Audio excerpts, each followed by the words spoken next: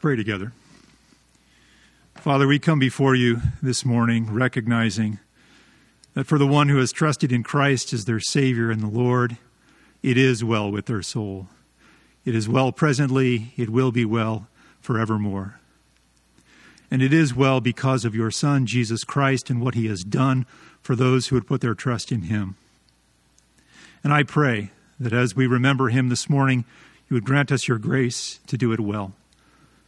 Lord God, give us eyes to see your words to us in their meaning in the message of Scripture. And I pray it in Christ's name. Amen.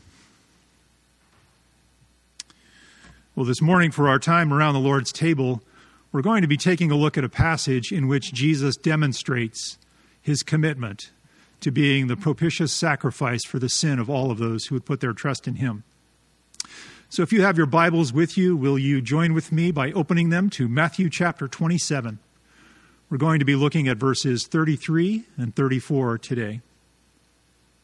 And if you don't have a Bible, we encourage you to obtain one as quickly as you can so that you can read God's word for yourself on a daily basis. The setting here is that Jesus is at the cross. He's before the cross and he is about to be crucified. What's very important as we consider this setting is that we understand the condition of Jesus' body. And that will help us understand his commitment to be the propitiation for the sin of all of those who would put their trust in him. So let's back up to verse 26 and observe some things that are true about Jesus' body. Jesus has been decreed by Pilate to be crucified, and Pilate released Jesus to be scourged. We see that at the end of verse 26. It's very important that we understand what is taking place in the scourging process. The scourging process was a process in which Jesus himself was going to be whipped. And he was going to be whipped with an implement or a tool that was designed to bring about torture on the one being whipped. It was usually a rod with several straps of leather attached to it. And at the end of those straps of leather were sharp objects embedded in that leather, usually nails or something similar to that. And when the subject was struck with that whip, the nails entered into the skin and the flesh of that person. And when the whip was pulled away from them, their flesh would tear. And Jesus was whipped again and again and again. His flesh was torn open and his body was bleeding profusely.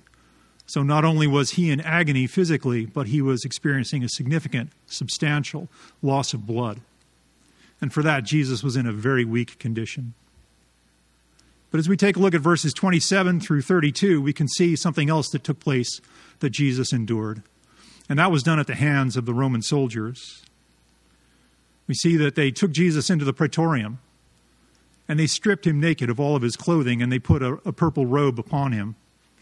And then they weaved a crown of thorns together and put it on his head, and they put a reed in his right hand. And they bowed down, and they mockingly worshipped him. They feigned worship to him. And they spat upon him, and they insulted him. And then they took the reed out of his hand, and they beat him over the head with it. It's important to notice that the crown of thorns that they weaved together was already on his head at this time. So they were pounding the crown of thorns into his skull, and blood came running down his face. That's the condition Jesus was in as he was standing before the cross. So as we read our passage today, verses 33 and 34, I want us to be thinking about the condition in which Jesus was and be thinking about what any other man would be wishing for his own physical body and relief from the prospect of the crucifixion in front of him. So let's read together. And when they came to the place called Golgotha, which means place of a skull, they gave him wine to drink mixed with gall, and after tasting it, he was unwilling to drink. They're at the place of the skull, Golgotha, where they're going to crucify Jesus. And the beginning of verse 34 tells us that they offer something to Jesus. It's a wine to drink mixed with gall. This was a sour wine that contained an additive in it. And the effect of that additive was to inhibit the ability and to impair the ability of the subject from understanding and experiencing what was taking place on the cross at the crucifixion. Jesus understood that his purpose in this process was to be the propitiation for the sin of all of those who would put their trust in him. That means he understood that it was his role, it was his task to experience firsthand in a very sensory, tactile, real way the pain and the suffering that those who would put their trust in him would otherwise experience forever in a lake of fire. So Jesus knew that he needed nothing, he could have nothing that would impair his ability to contend with the Father's judgment against all of those for whom he was dying. Isn't that loving and kind of Jesus? That is so loving and kind. The believer can take encouragement from that because we know that Jesus suffered in our place, knowing that we will never suffer for our sin.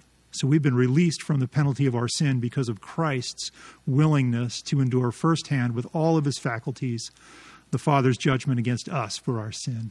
That is good news for the believer today. Praise God for that. If you're here today worshiping with us this morning, we're so thankful that you're here.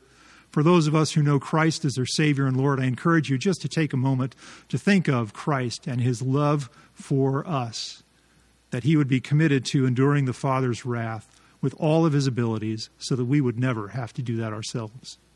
Praise God for that.